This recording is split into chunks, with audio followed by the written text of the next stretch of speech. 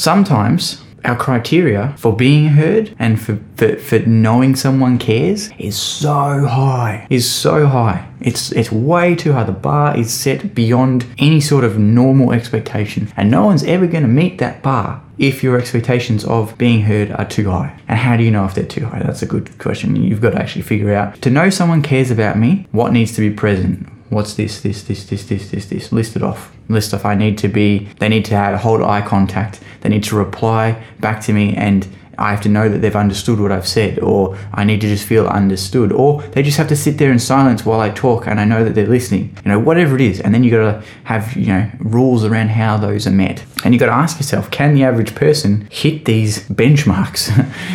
Can they actually achieve this when I have something to share? And then, do they know they have to do that? Because they might not have learnt the way you learnt how to be heard when you were a kid, when they were younger and learnt how to be heard. Maybe they never learnt how to hear somebody. Maybe their childhood's always been about them. And then you come with your thing and they don't know how to handle that.